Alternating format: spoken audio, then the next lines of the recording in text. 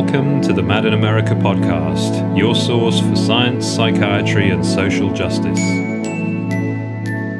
Hi, and welcome to the Mad in America podcast. I'm Anna Florence, a postdoctoral associate at the Yale Program for Recovery and Community Health, and I'm also a science writer for Mad in America. Today, I'm very excited to sit down with Rhonda Rose Speight.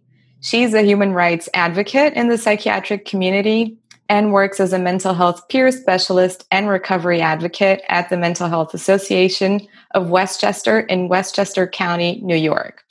She also is a trained facilitator and co-trainer for peer-supported open dialogue. Thank you so much for joining us today, Ro. Thank you so much, Anna. It's great to be here.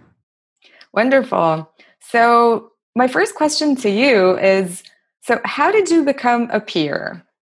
That is a loaded question. For me to answer that, I really had been going through a lot of, struggles throughout my childhood and young adulthood. Finally having my first hospitalization in the end of, my 20s.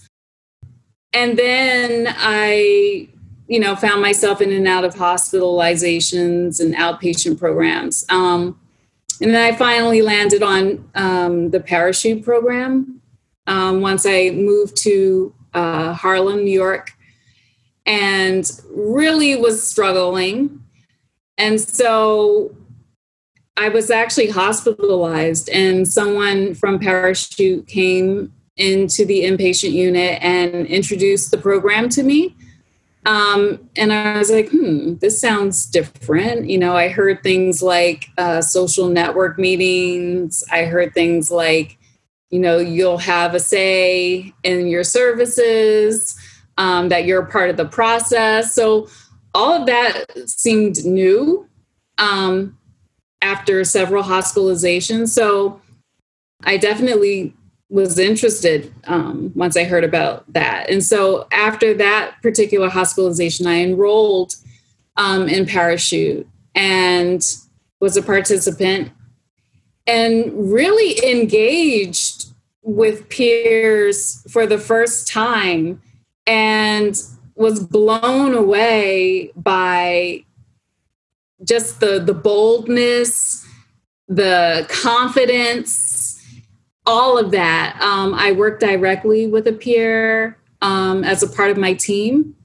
So I would meet with them weekly, as well as see a therapist or whatever, more traditional services.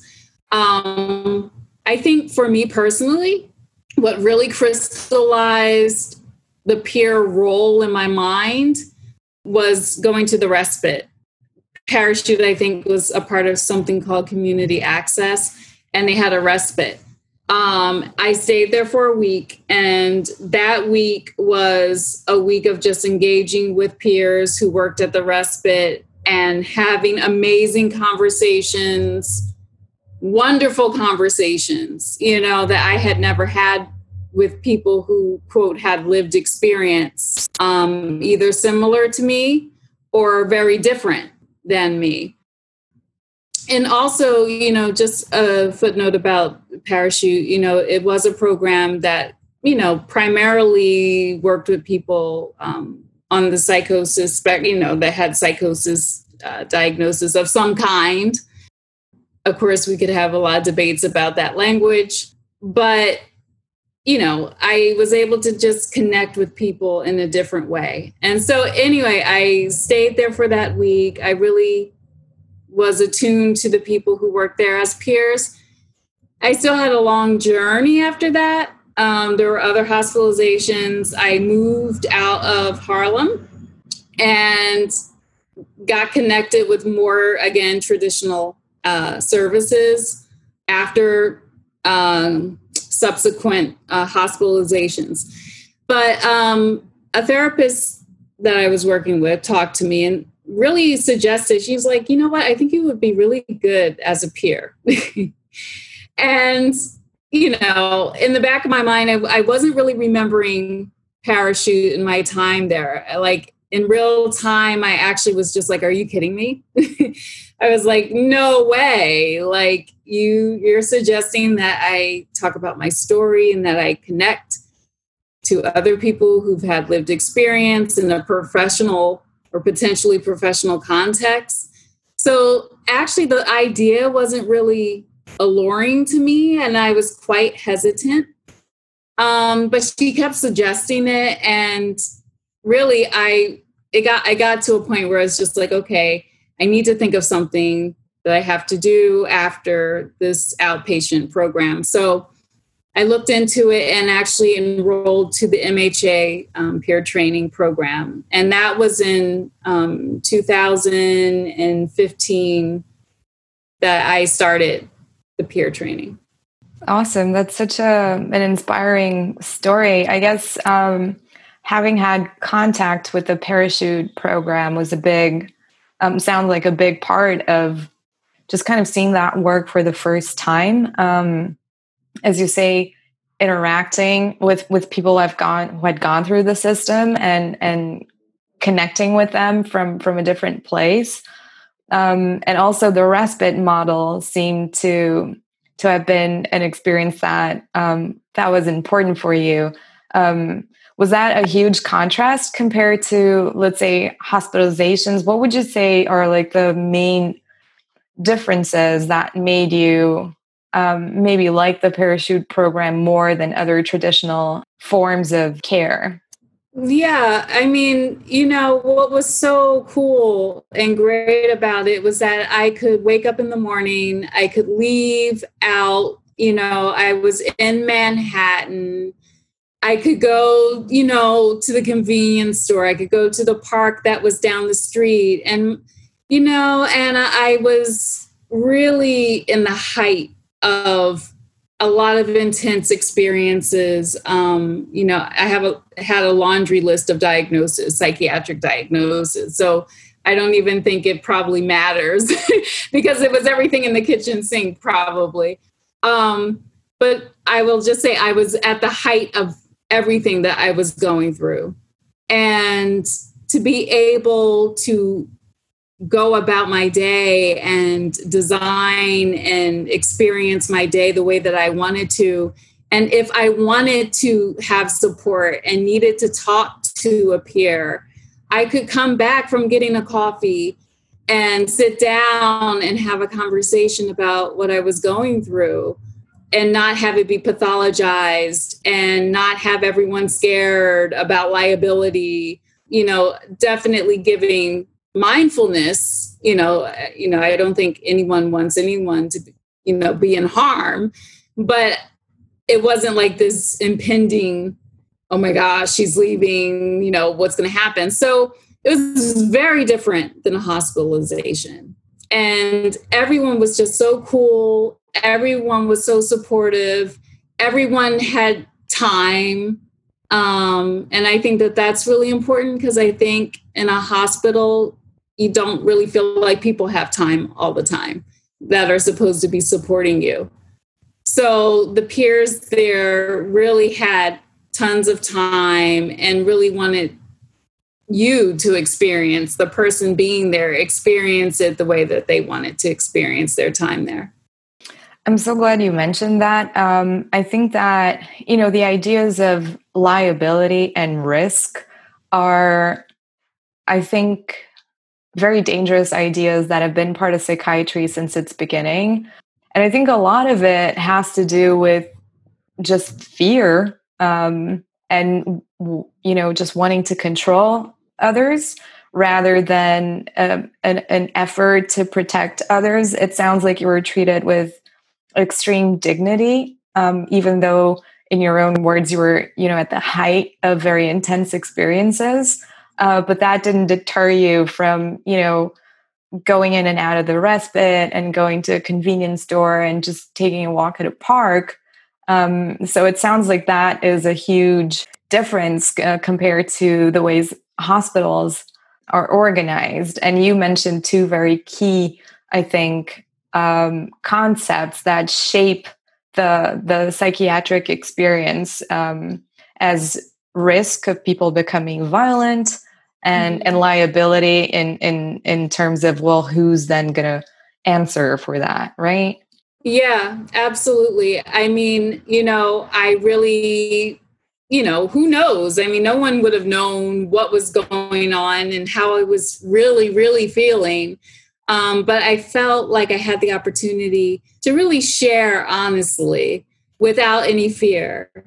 And I realized that right away. After my first night there, I was just like, wow, this is an amazing experience. And I didn't even think that a respite type of experience was even something possible until I experienced it for myself and really felt the experience and lived it for that week that I was there. I appreciate you sharing your personal story just because, not only because, but one of the main things that I think are problematic nowadays in mental health is that even though Parachute was a huge success for you as a program, the program ended up, not continuing, and it doesn't exist anymore. And, we don't have all the research to back it up and to say how impactful that program was for people's lives. And so I think that your personal experience with it might help us rethink how we conceive of evidence and what's important for people and who is important to and who's defining, the terms of what is important in a treatment setting. So I appreciate your sharing your story because I think we should start listening to these voices a lot more. I wonder if you could maybe go back a little bit in time and tell us just about your journey. Like how have you interfaced with the psychiatric system, perhaps before Parachute? It was difficult. My first hospitalization, you always think that, hospitals are going to be, a place where you're going to get, support and you're going to be cared for and taken care of. And that, when you have physical ailments and you go to the ER, I think, you go in there with the issue and hopefully you're coming out either feeling better or at least having some assurance that, you can go about your life with some optimism. Psychiatry, of course, and mental health issues, obviously, I think I had a rude awakening when I had my first hospitalization. First of all, I was, the rooms were, cold and, there was definitely no television, no type of entertainment, no internet. I mean, it was very sterile. And I'm just like, oh, this isn't about comfort. So I think, when I had my first psychiatric hospitalization, I realized very quickly it was not about comfort. And I thought that I would be getting comfort, coming from a place of only interfacing with a hospital from a more medical, physical perspective. So that was kind of like the first thing that hit me. And then secondly, being surveillanced and also like being watched. And that was new too. I'm just like, wait a minute, why are people coming every so many minutes to check up on me, to make sure that I'm okay? All of those things. So, I mean, my first interfacing with the psychiatric system was, directly was really, really harsh. And it was also shocking because I kind of grew up with a very different ideal of mental health. My mother was a clinical social worker. And I just remember growing up and she was working on getting her doctorate in clinical social work.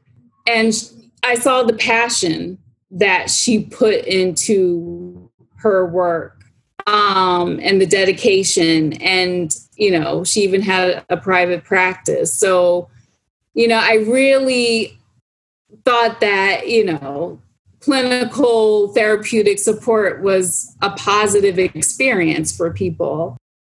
And, also too, it just was night and day. It just wasn't that. And I think that was the most shocking thing. Yeah, it sounds like it was kind of a rough experience. And maybe, the way you describe it doesn't sound like a place you would go to recover from anything. I wonder if there was a moment in your recovery journey when something really worked for you, and whether there was a moment that with some type of support, you said, well, yeah, it seems like this is going in the right direction.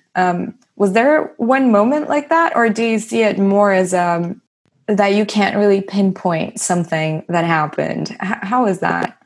When I reflect back on my whole journey, like from beginning to now,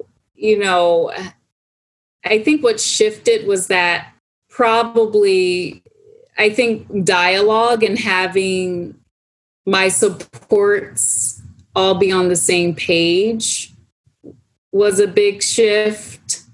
Understanding that it wasn't just me, that it could be my community or my family that factored into why I experienced the things that I experienced.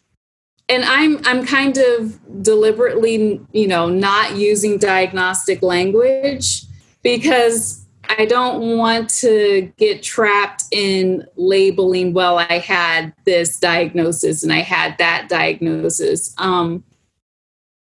For me, it just, I feel like it humanizes the experience if we look at it as just, I was going through stuff. And it was multiple things, regarding mental health issues and experiences and or extreme states. So no, there isn't any one particular point, but I think things started to shift when other people and other factors were added to the conversation other than myself. That makes a lot of sense. And I should say that you are currently a facilitator and a co-trainer for something that is called peer-supported open dialogue. And I wanted to take a minute to talk about that because I think it connects with what you're saying, that the moment that things shifted for you was the moment when you were no longer the only person going through these experiences, but you're, other people in your network were involved in it, or maybe an understanding that was a broader situation rather than just something you were experiencing yourself. And we know that the Parachute Program was developed and inspired by need-adapted treatment and open dialogue, both approaches developed in Finland in the 80s. And they have been adapted here in the United States and in several other countries around the world.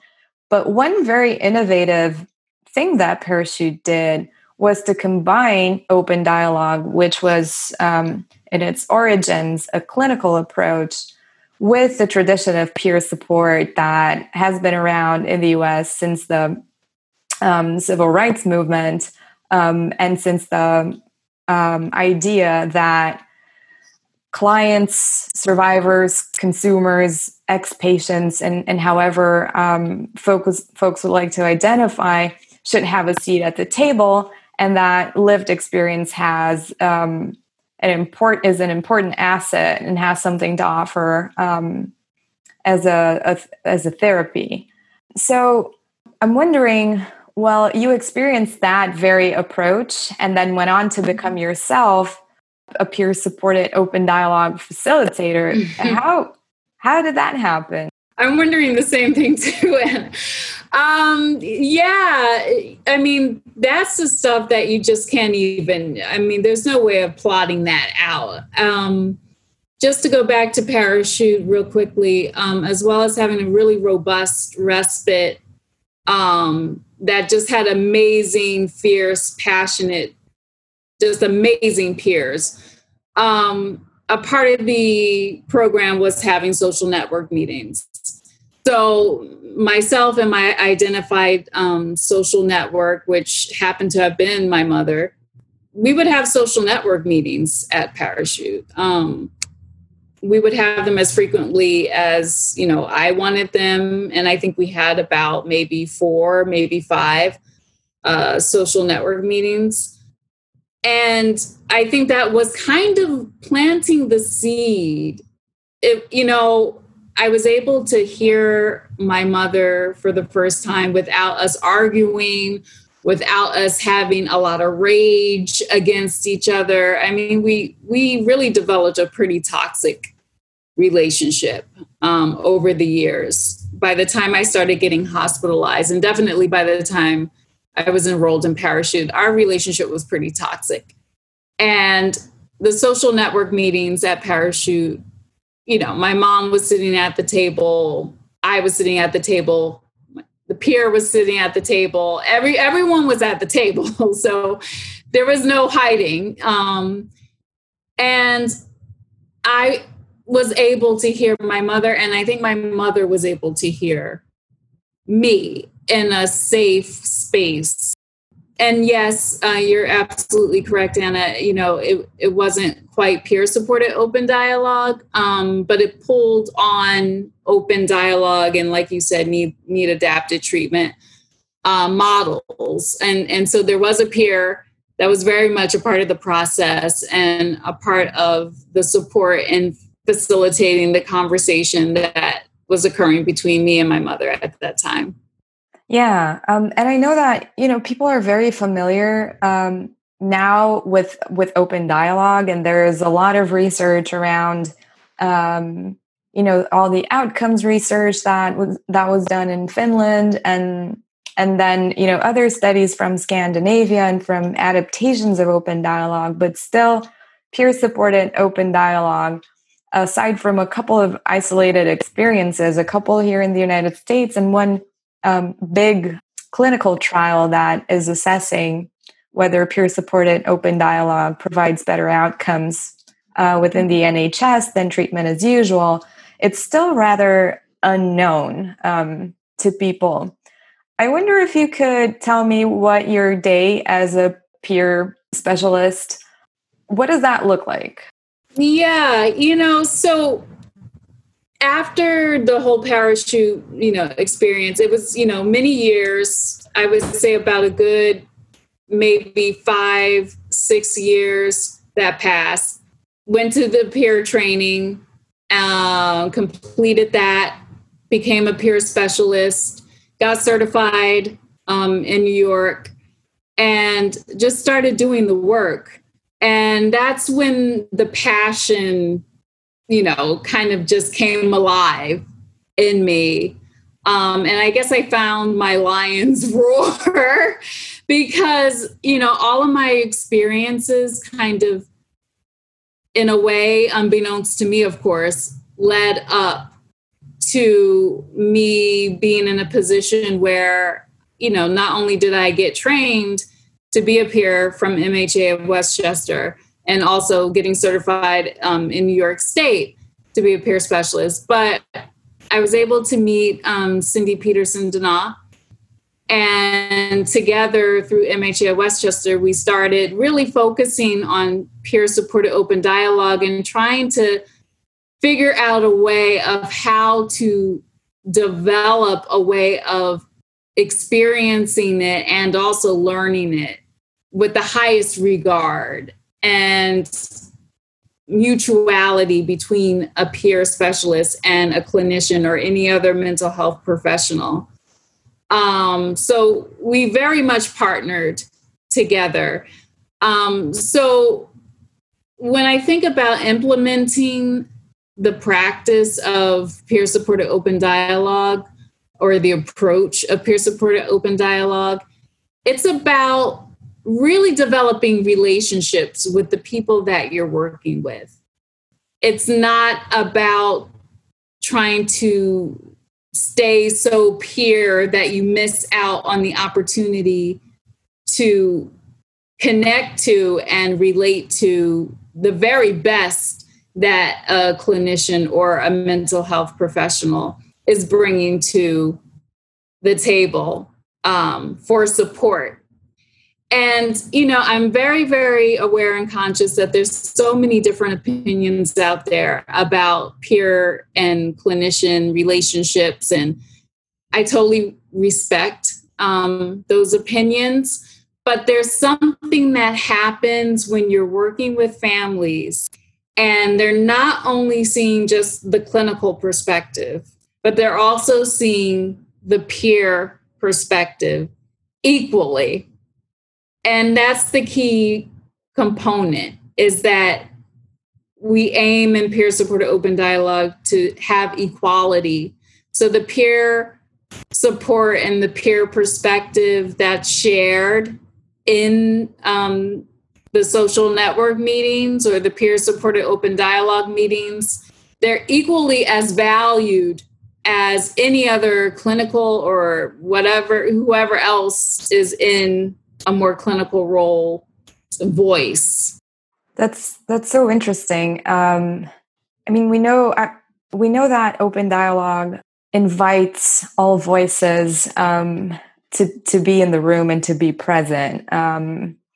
There's even a concept that they developed to describe that's called polyphony, and really that is one of the ways in which open dialogue tries to correct some of the power imbalances that are longstanding in psychiatry and between clinicians and clients.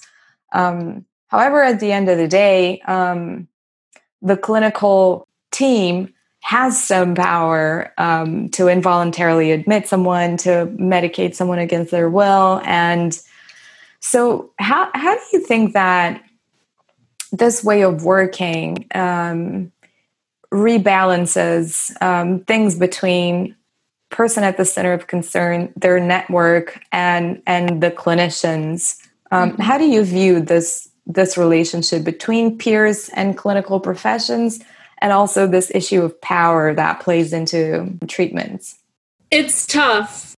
I think, they're probably, when people think about, a peer and a clinician, well, obviously the peer isn't going to have that much, influence because of the history, right? Historically, and it's very heartbreaking. The clinical role has that dominance traditionally and historically. In peer-supported open dialogue, and I really hope this is clear, we really try to break down the power differentials. The emphasis is on the peer perspective being equal and tolerating uncertainty, which I know is a feature of open dialogue, and allowing that to really exist. With mindfulness to, one's safety. I've had many meetings where, a person might bring up, thoughts of wanting to harm themselves, or, there were some concerns around that. We absolutely don't neglect that, but we're not going to freak out and, immediately jump in and call it cops. We want to have a conversation. We want to hold space for dialogue about very emergent and typically considered crisis level things, or maybe not even crisis level things. Not every meeting is necessarily being held because there's a crisis. If it so happens to be a crisis, peer-supported open dialogue, I think one of the most compelling components about it is that it allocates space for conversation to really get an understanding of what is needed the most. And if that is a call, for someone to go to the emergency room, then fine. And if that's mutually understood or is agreed to, then that will be one of the outcomes. But we don't lead with that. We try not to lead with, okay, I'm hearing something that, has liability. So let me think of all of these safety plans and, tell this person to immediately go to the hospital. We really want to hold space for dialogue and maybe even have another meeting, if we feel like that is something that the family and the person of concern or the center of concern is agreeable to and wants. That's what makes it different.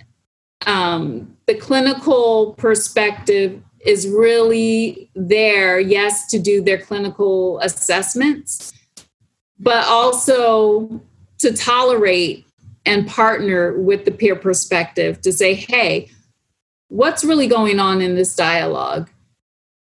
How much toleration of uncertainty can we hold? Like, we'd rather hold more uncertainty and feel okay about it than holding too little and then making decisions out of fear.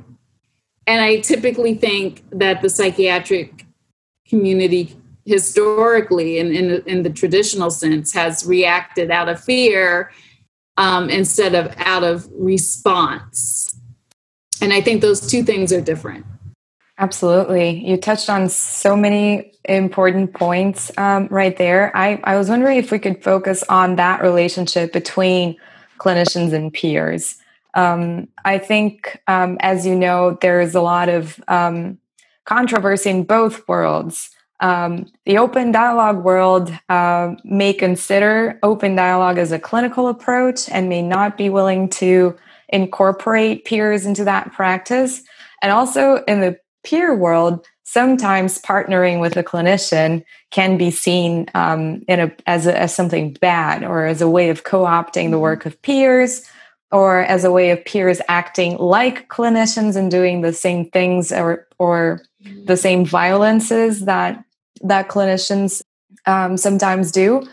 So this sounds like being in a very difficult world where there are problems everywhere. How do you see that relationship between clinicians and peers, their roles in this, and these problems or issues that I just raised? I'm going to have to really go back to, once again, my history. And, I hope that, the community out there can hold space for my personal history. Like I mentioned earlier, I was raised primarily by, a mother who was, a clinician and, who was getting her doctorate while I was a 8-year-old, 9-year-old. So I really held what she did with such high regard. I saw her level of commitment and dedication with the people that she was working with. And I just saw that level of wanting to really understand and connect. So I kind of had that as a part of my lived experience in my childhood. And there's another element to this too, that I think lays the foundation as to why I have the perspective that I do and the passion that I do. I'm a person, I identify as a person of color. My mom is a person of color. She really built a legacy from her work that stayed with me. I saw her, working until, 11 o'clock, 12 a.m. on her doctorate. I saw her private practice and saw her commitment. I would be like, who are these people coming in and out of our house, Mom? And she was like, they're, people that I just work with who were going through things. So my perspective, I think, of a clinician wasn't this scary individual that I automatically had to be defensive of. Now, of course, that changed, as I went through my own journey. But for me personally, I can't vilify clinicians and people in the clinical community because I saw what my mother went through. I saw her labor as a person of color, getting her doctorate. She eventually became a dean. She really was able to build a life and I think left a legacy through her commitment to being a clinical social worker. So I think that's important for people to understand that factors into a little bit of, if not quite a bit of my perspective. I have to give respect to her legacy and the sacrifices that she made to put all of that work into doing what she did and really having that level of commitment for the field. So I just kind of wanted to give that as my own personal antidote of what might have shaped a lot of my perspectives. So fast forward, working with clinicians, a part of the reason why I'm interested in it is because it is so elusive, like people don't want to do it. And I'm like, okay, why? It's like, why are we resisting this dynamic? If we have an opportunity, if we're getting certified, if we're getting trained, if we're able to try and make a decent wage out of supporting people and offering another way of looking at things, why be against the very people who are a part of the process?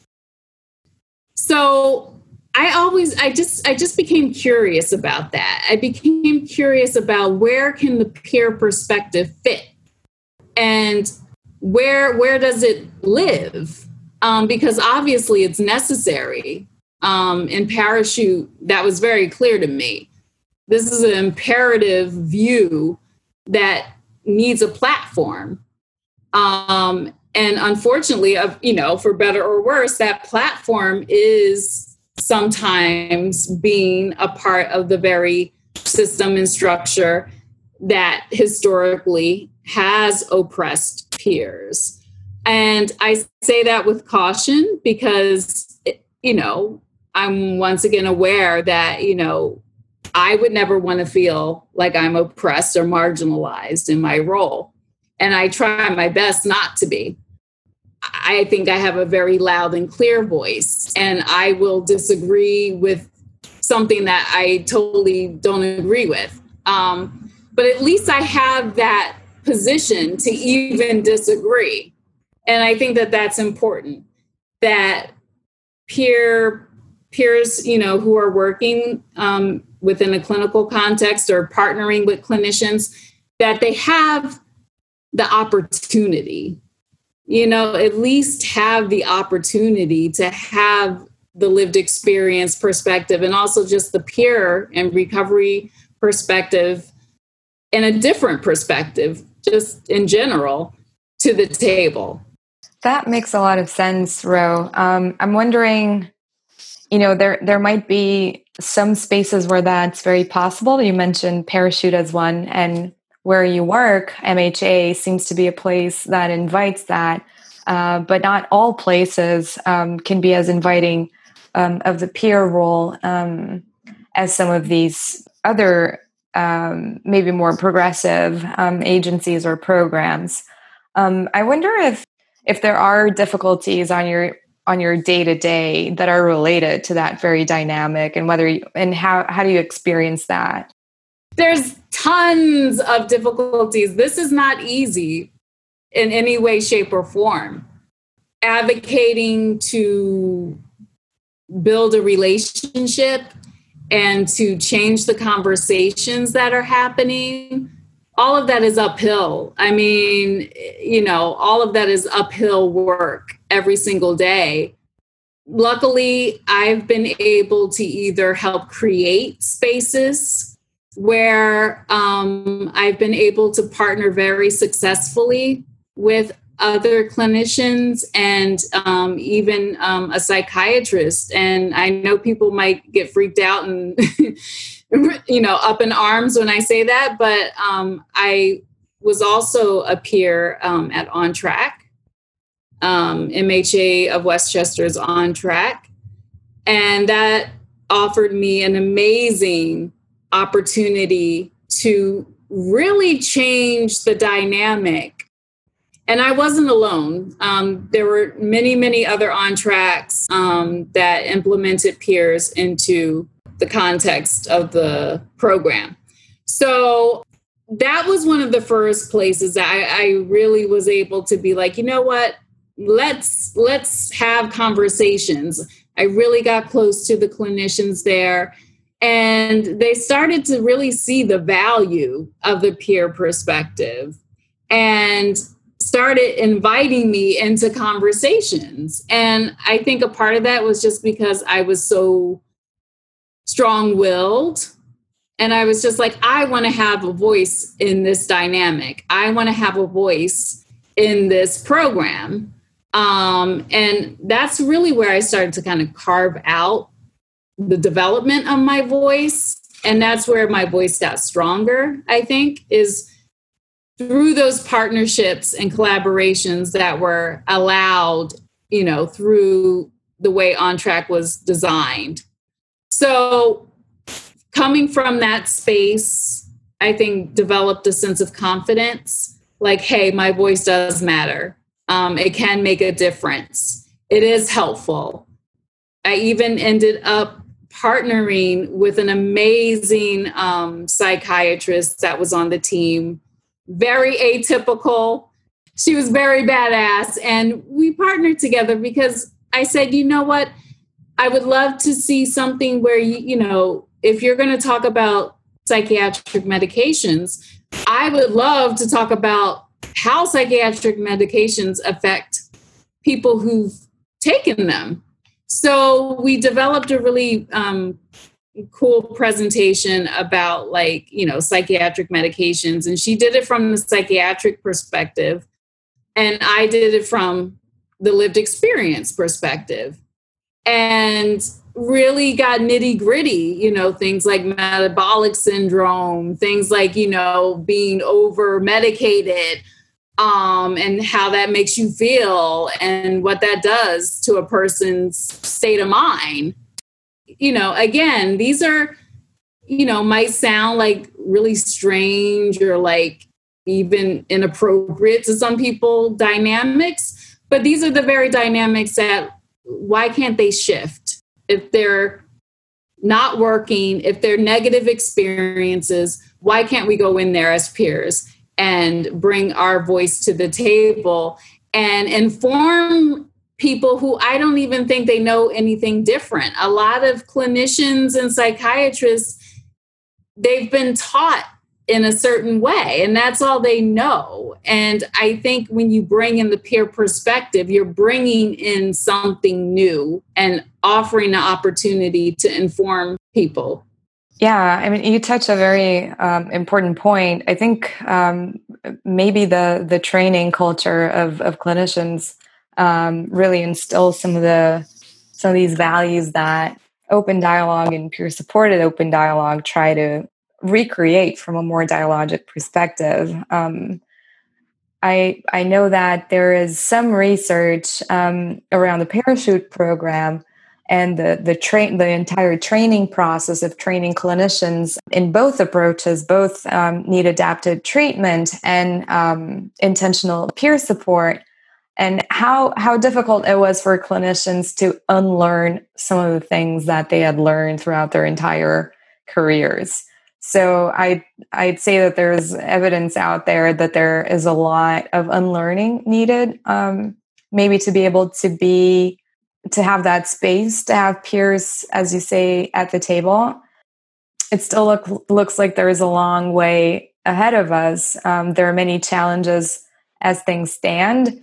I wonder how you see the future of peer-supported open dialogue. Do you think it's going to be possible to expand outside of these small initiatives, or Or do you think that these are very localized experiences? What's your take on that?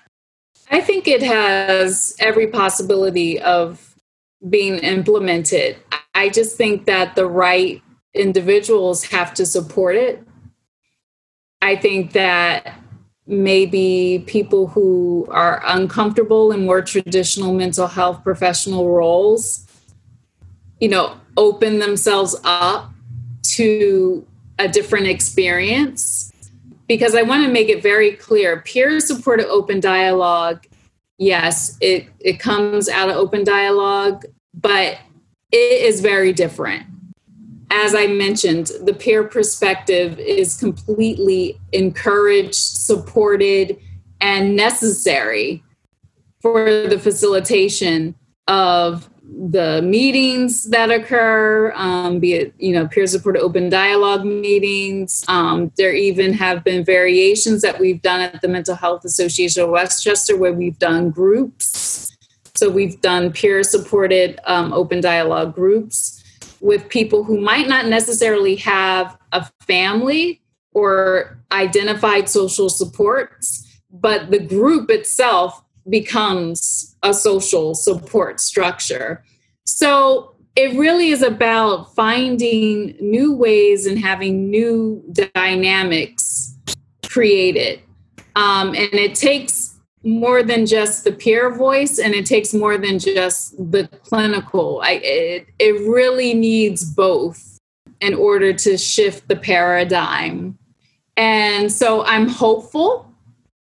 I'm optimistic, and I do understand the challenges because, like you said, Anna, there is a lot of unlearning, and I think that hopefully there's a willingness to do things differently. I mean, nothing really is going to change if people aren't willing to do things differently.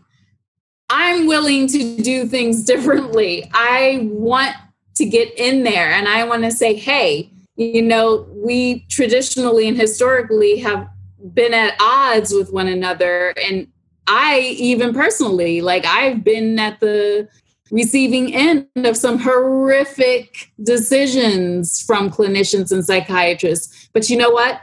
I want to understand where you're coming from. And if we can work better together and support a family and support an individual better together, then why not do that? Why not make that possible? So that's where my passion comes from, is that I think there's actually strength in working together if it's done correctly. And I think peer-supported open dialogue is one of the most successful ways I have seen it done. That's great, Ro. I think there are many challenges ahead of us in terms of implementing or scaling up and expanding dialogic approaches. On the one hand, there is an argument that, fidelity to the original model is important and that we should be replicating the same thing in order to get the same outcomes. And there also another point of view or another perspective of, let's get some of the elements that work here and try to see how that fits into our practice and start incorporating those things and see, what new things can emerge from that. And it looks like you're involved in a very innovative and cutting edge attempt, I guess, to create something new, inspired by open dialogue principles, but also truthful to the value of peer work. So I really appreciate you talking to me today. You do amazing work, and thank you very much for sharing your story with us. Thank you so much, Anna. It's been great talking to you. Thank you for listening to the Mad in America podcast. Visit madinamerica.com for more news, views, and updates.